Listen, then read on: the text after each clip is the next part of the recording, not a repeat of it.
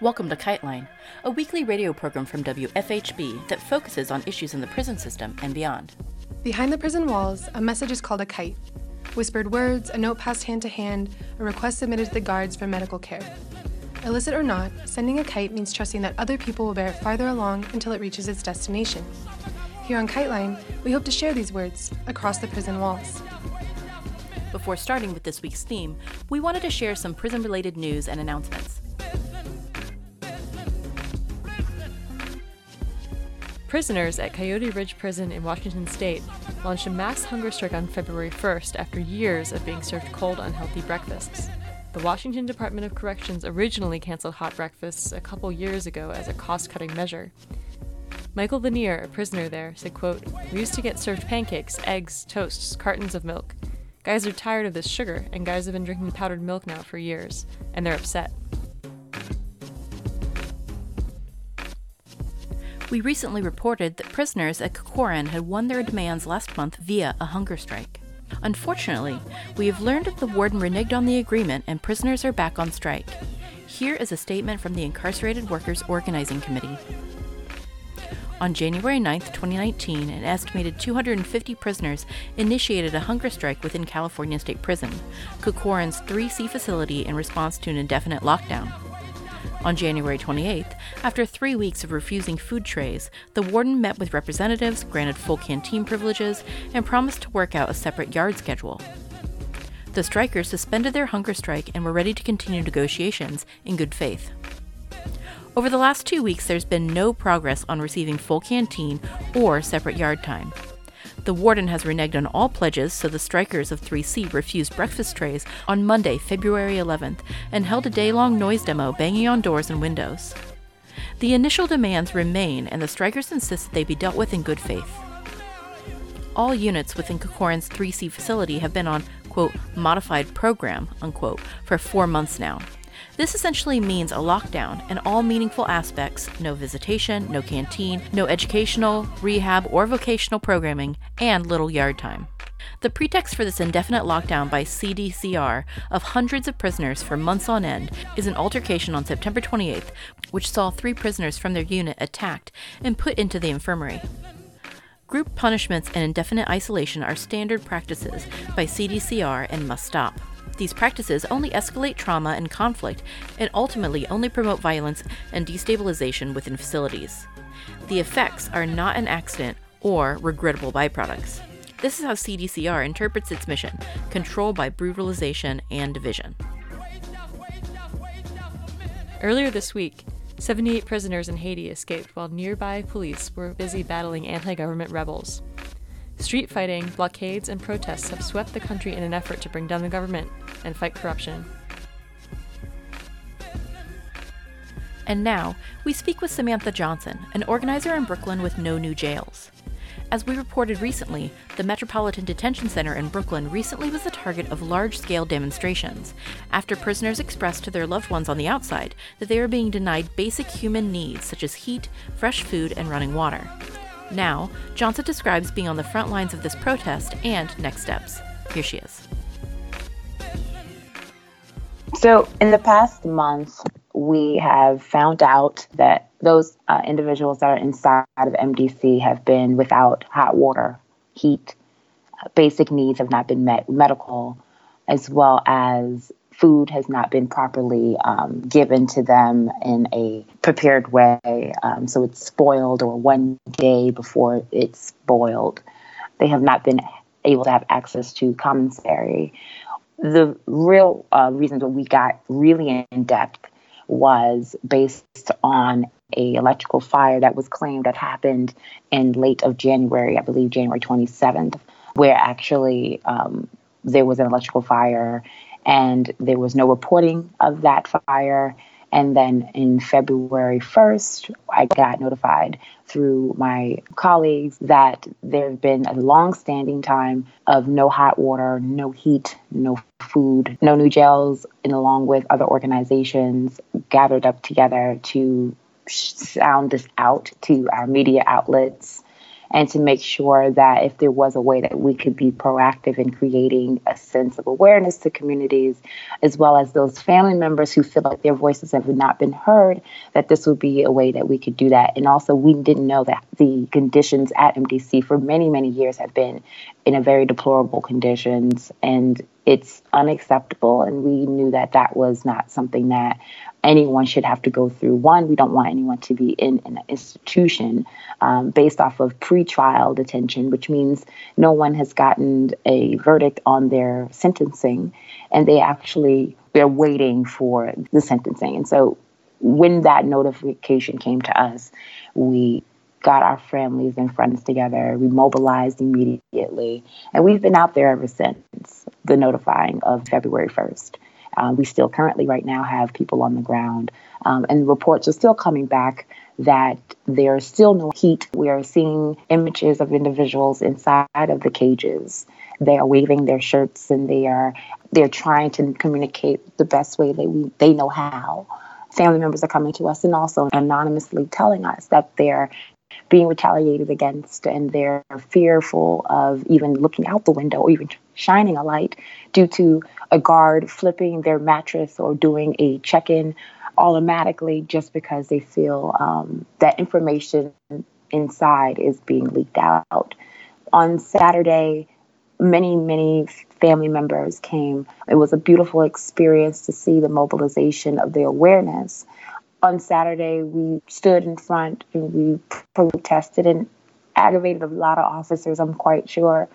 But understanding the significance of this was more than the aggravation. Understanding the humanity that needs to be applied to the situation and the awareness that has not been given is something that we can't stand for. And so if we're thousands of people in the world understand how important this is not just one occurrence. This is many occurrences within institutionalized caging of people, primarily Black and brown folk. So on Saturday, we stood there. On Sunday, we stood there. On Monday, the residents of this institution, the detainees was what we call them, were assaulted. Individuals were beaten. They were harassed. Water was placed on them. And it was just no different than Guantanamo Bay, if you want to think about it in that aspect of the deplorable conditions, also in addition to retaliation for just surviving and trying to activate your voice to get basic needs met, which is inhumane in any way, shape, or form. And so, like I said, my comrades and I have been out there just trying to lift up the spirits of every person inside and outside to just understand that we're here, we're going to be here, we're not going anywhere. If the state and the federal government decides to put the lights on, that was great. It was a nice showcase. They put the generator on and the lights on, and that's great. But as I said before, smoke and mirrors have had a lasting effect and a opportunity to say, hey, we did something. But there's a long-standing effect of why that had to even be presented. Why must you have to say you did something? It should have already been done. We understand as No New Jails that we want to abolish MDC. We do not want any form of institutionalized caging. We feel like community keeps people safe. And understanding that we came together because of heat. Extremely cold in many places of the northeastern area and within the world. And everyone has access to heat. And if you're in a federal institution that's being paid billions of dollars to fund and hold people in spaces, then heat is a basic need. It's a human right. We're not leaving this alone. We understand that politicians will come in and they do what they do best, and they'll come and appeal to the people. But just because they turn on lights doesn't mean that they are no longer held accountable to continuing their pitches and their stories that they've told to many family members that they are here for the people. And we understand that when you hold someone in a cage of this nature and this magnitude, that it's inhumane, and we want and No New Jails a jail-free NYC. It's just a perpetuating system of how it doesn't work out. No one comes back into the world and say, I'm glad I was caged up. It taught me something, Many people, they wish they never experienced it. Family member engagement has been very interesting. We know as No New Jails, as we're collaborating with other partners, that family engagement is important. We also are thinking about the safety of family members as well. We can't take the chance of amplifying this message without thinking about what safety looks like for us. And so family members have been very instrumental in letting us know exactly what's going on inside. Family members are hearing us, that they're getting more engaged. They're curious about this. They're curious about why this is going on. They're trying to figure out who is accountable to these things. And so everyone is taking their role at being engaged, a part of this situation. These are inhumane conditions. And this is not only happening in Brooklyn, it's happening in Wisconsin. It's happening in Philadelphia. It's happening in every part of the fabric of the United States of America, and also is happening in other ways. And so when we're talking about community over policing, when we're talking about just having someone wear an ankle bracelet, when we're talking about bail, there's many layers of inhumane conditions that that people are being put into. And so family has been instrumental. Communities are mobilizing, and we couldn't do it without family members. We cannot even stand with the tent and the signs if we did not have information from family members saying thank you, or either, no, there still isn't any heat. No, my son has still not eaten in 3 days. No, they've got cold showers. They haven't gotten blankets. It's essential, and it makes us become more powerful when we have family members beside us. And eventually, we want the family members to mobilize. We want them to engage the way that they need to engage, and give them power, or have them reclaim power that has been taken away from them because of the institutionalized democracy that is mass incarceration. First, when I got on the ground on Saturday, when I got off the train, I prepared myself like, okay, I got everything in order. I know what I'm going to do. I have my tasks. I got to the block on, I believe, 3rd Avenue or 4th Avenue, and I can hear the glass, like it's like tin cans clinking together. Before I even got, I was about a good 100 yards away from the institution, but I could hear clanking, and and it went straight to my spirit. And I had to stop for a second, and I looked at this institution, and it started to sink in that this was not just what I have been saying online and that I've been rallying people to come to. This is real. Like, there's human beings like in cattle cages, banging on their window just to hear or see an image of a human being who can save them.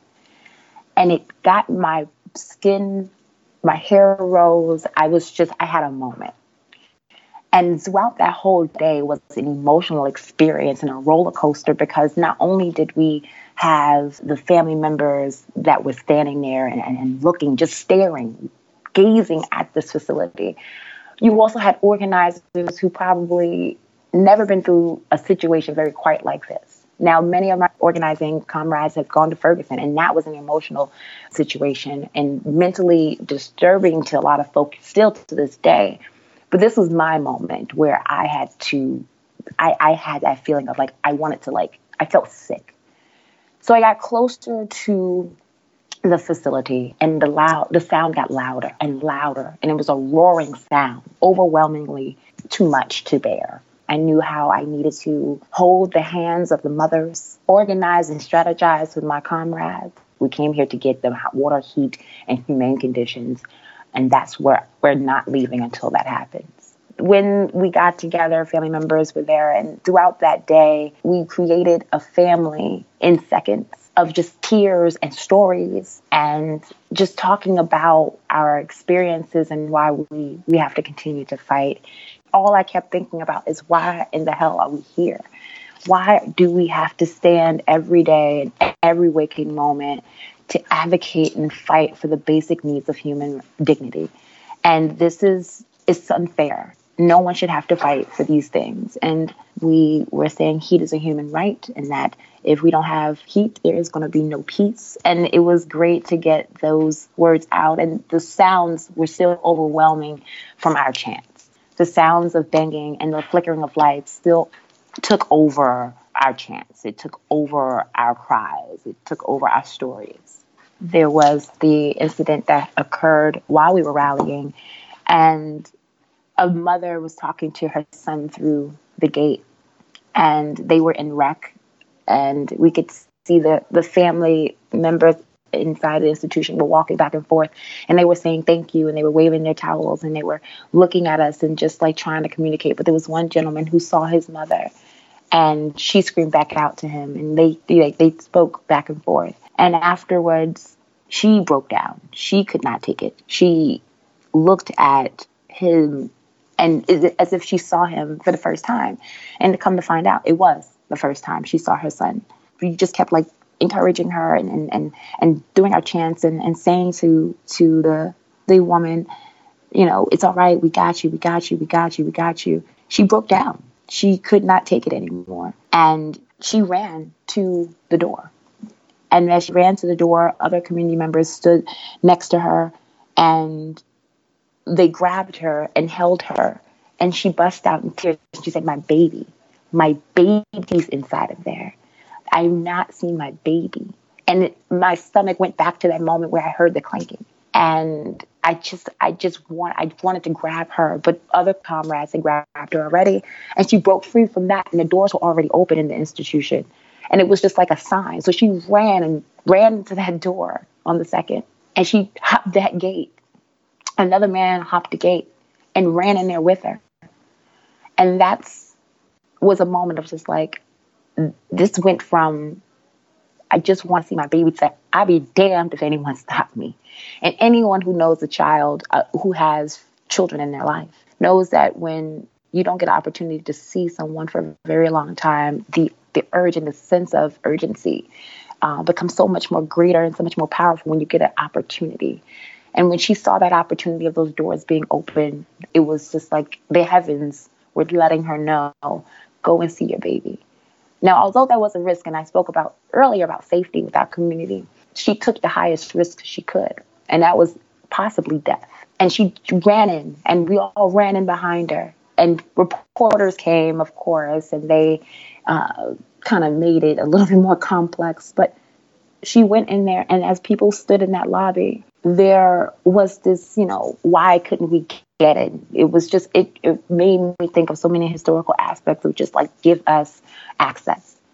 And then when the guards got agitated by us just being in space and occupying space, they began to pepper spray us. Of course, that became a lot to deal with because you had at least 50 people inside of a small lobby, reporters, elected officials, and this woman who just wanted to see her son. Once the pepper spray began, women, children were exposed to the smell of this toxic chemical. We put water on people's eyes. We were flushing everyone's eyes out. And the sounds of those tin cans just continually, loudly roared as women are screaming, as children are running away, being protected with scarves and hoodies, as elected officials have been exposed to this chemical, as celebrities, whomever. There was no title at this time.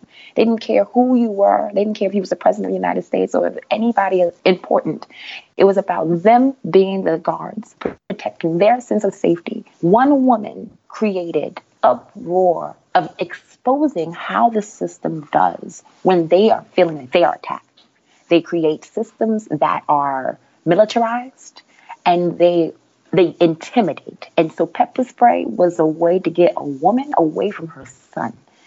But there's so many other things that are keeping her away from her son, which are the bureaucratic systems and also the mass incarceration structure of incarceration. And that is what's keeping us away. And so what safety means for them is to perpetuate the same type of fear tactics because one woman and many other women and men and children have not had access to their families. And so from that point on, we knew as organizers that this was just one of many ways that we have to still be there. We're not moved by intimidation. We may have our own doubts because we're human. We may have our own reservations about why this work is so important.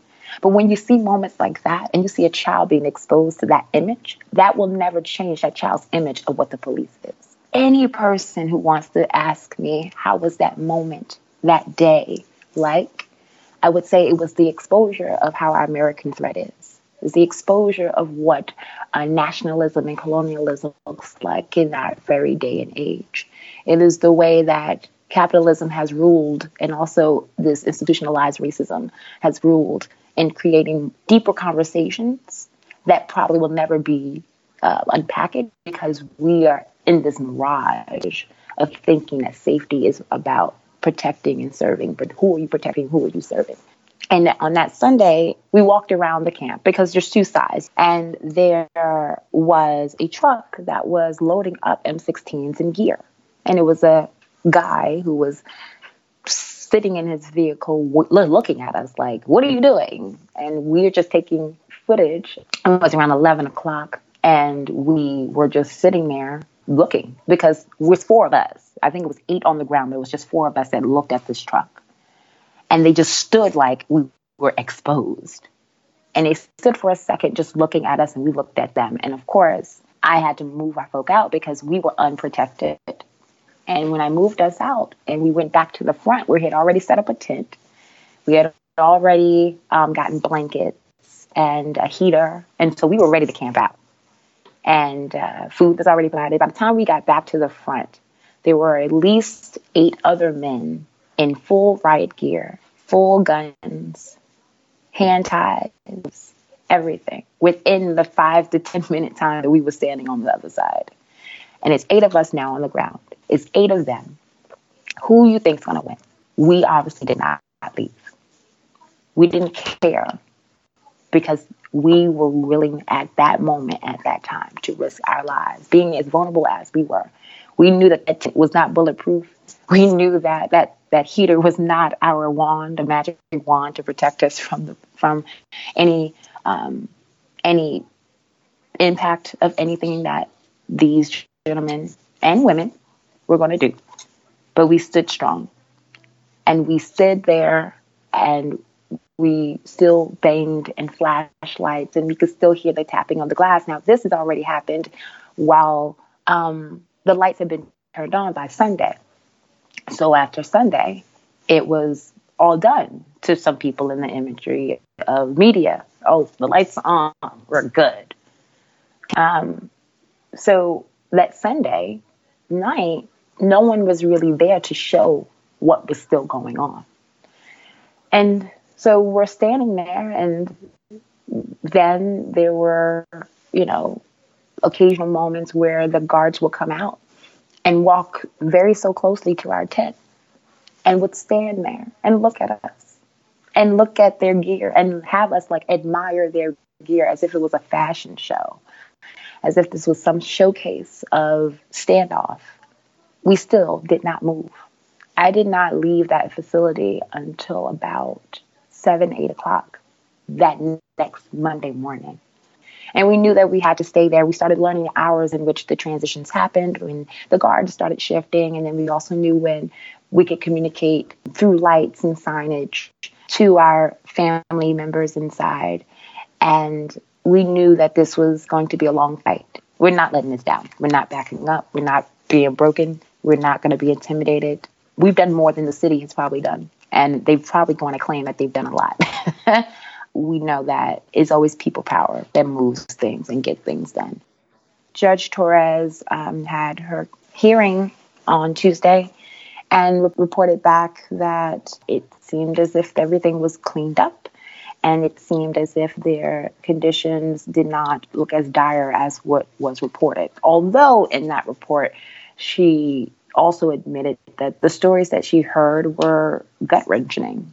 And there are also individuals who came to the stand and said that there was negligence. So the report back was 50-50. We knew could go in any way. And then we also knew that the government was going to do what they do, which is come in, look at the clean cells and the good people who are going to, quote unquote, speak on behalf of those who are in the space. That's exactly what it was. We knew that this was not a checker game. This is chess.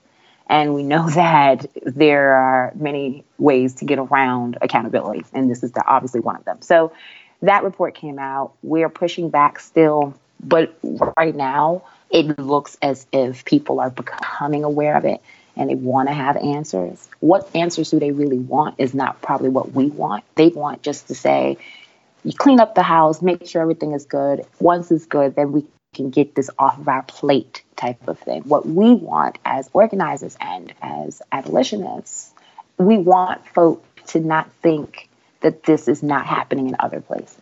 We want our government to acknowledge the brutality that is going on not only in Brooklyn. We are pushing back on institutions that are harming our people and not giving the resources the way that they need to. So what we want is Warren Quay to be fired. What we want as organizers is to make sure our communities are continuously safe. And what we want is not to over-militarize the police or even to have them even policing our communities. We do know that this is going to be, like I said before, this is a chess game. It's a movement of wit and strategy. We can't allow for the strategy of things that we know play into the cards the same way to keep doing the same thing. We want Warren to go. We want the Warren to leave, and we also want those conditions in this facility to be up to par. And those who need to be released, let them go. This is a jail. It's not a prison. It's pretrial detention. People have no money to get out, and they should be out. If we could just take the whole jail and just like topple it over and give everybody freedom passes, that would be great. We know that's a long way to go. But we're organizing to make sure that the vision of getting people free and to taking away the power of this type of power of holding people in space in inhumane conditions will not cease until all of us are free. What we want folks to do and support is to keep amplifying the message, obviously, to keep letting their immediate communities know that this is a dire problem. This is an extreme problem. We have that structure in place now where family members can report back without having to be penalized. We also want folk to understand that this is not a one handoff problem, that this is happening within many different institutions inside of our United States.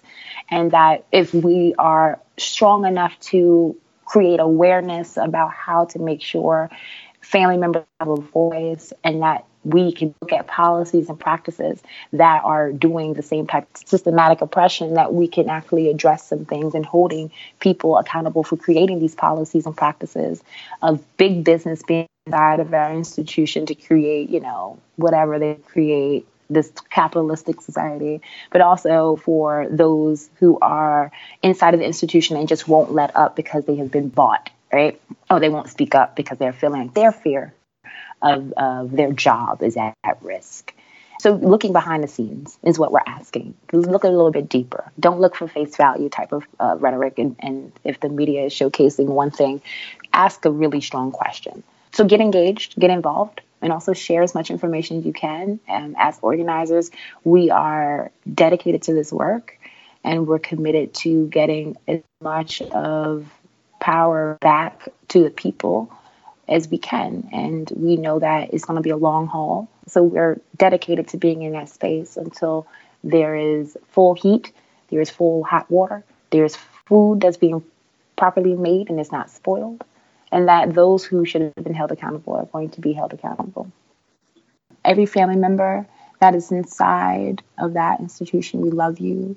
Every family member who is outside of this institution that is facing their loved one is caged up, we want to send our love to you. We also want to say that we are not letting this go. We are not letting a light flicker to deter us from the overall goal and the mission and our wants and needs for our community. We are not going to let this go at all. This has been KiteLine. Anyone can reach us via our P.O. Box, KiteLine Radio, P.O. Box 2422, Bloomington, Indiana 47402. For more information on the stories we air on KiteLine, check out kitelineradio.noblogs.org. Feel free to write us at kiteline@wfhb.org. You can follow KiteLine Radio on all social media platforms. KiteLine is intended as a means of communication between people across prison walls. KiteLine, WFHB, or any affiliates airing this program are not responsible for the opinions expressed on the show. Please join us every Friday for more stories, news, and insights about the impact of prison on our community. Thank you for listening.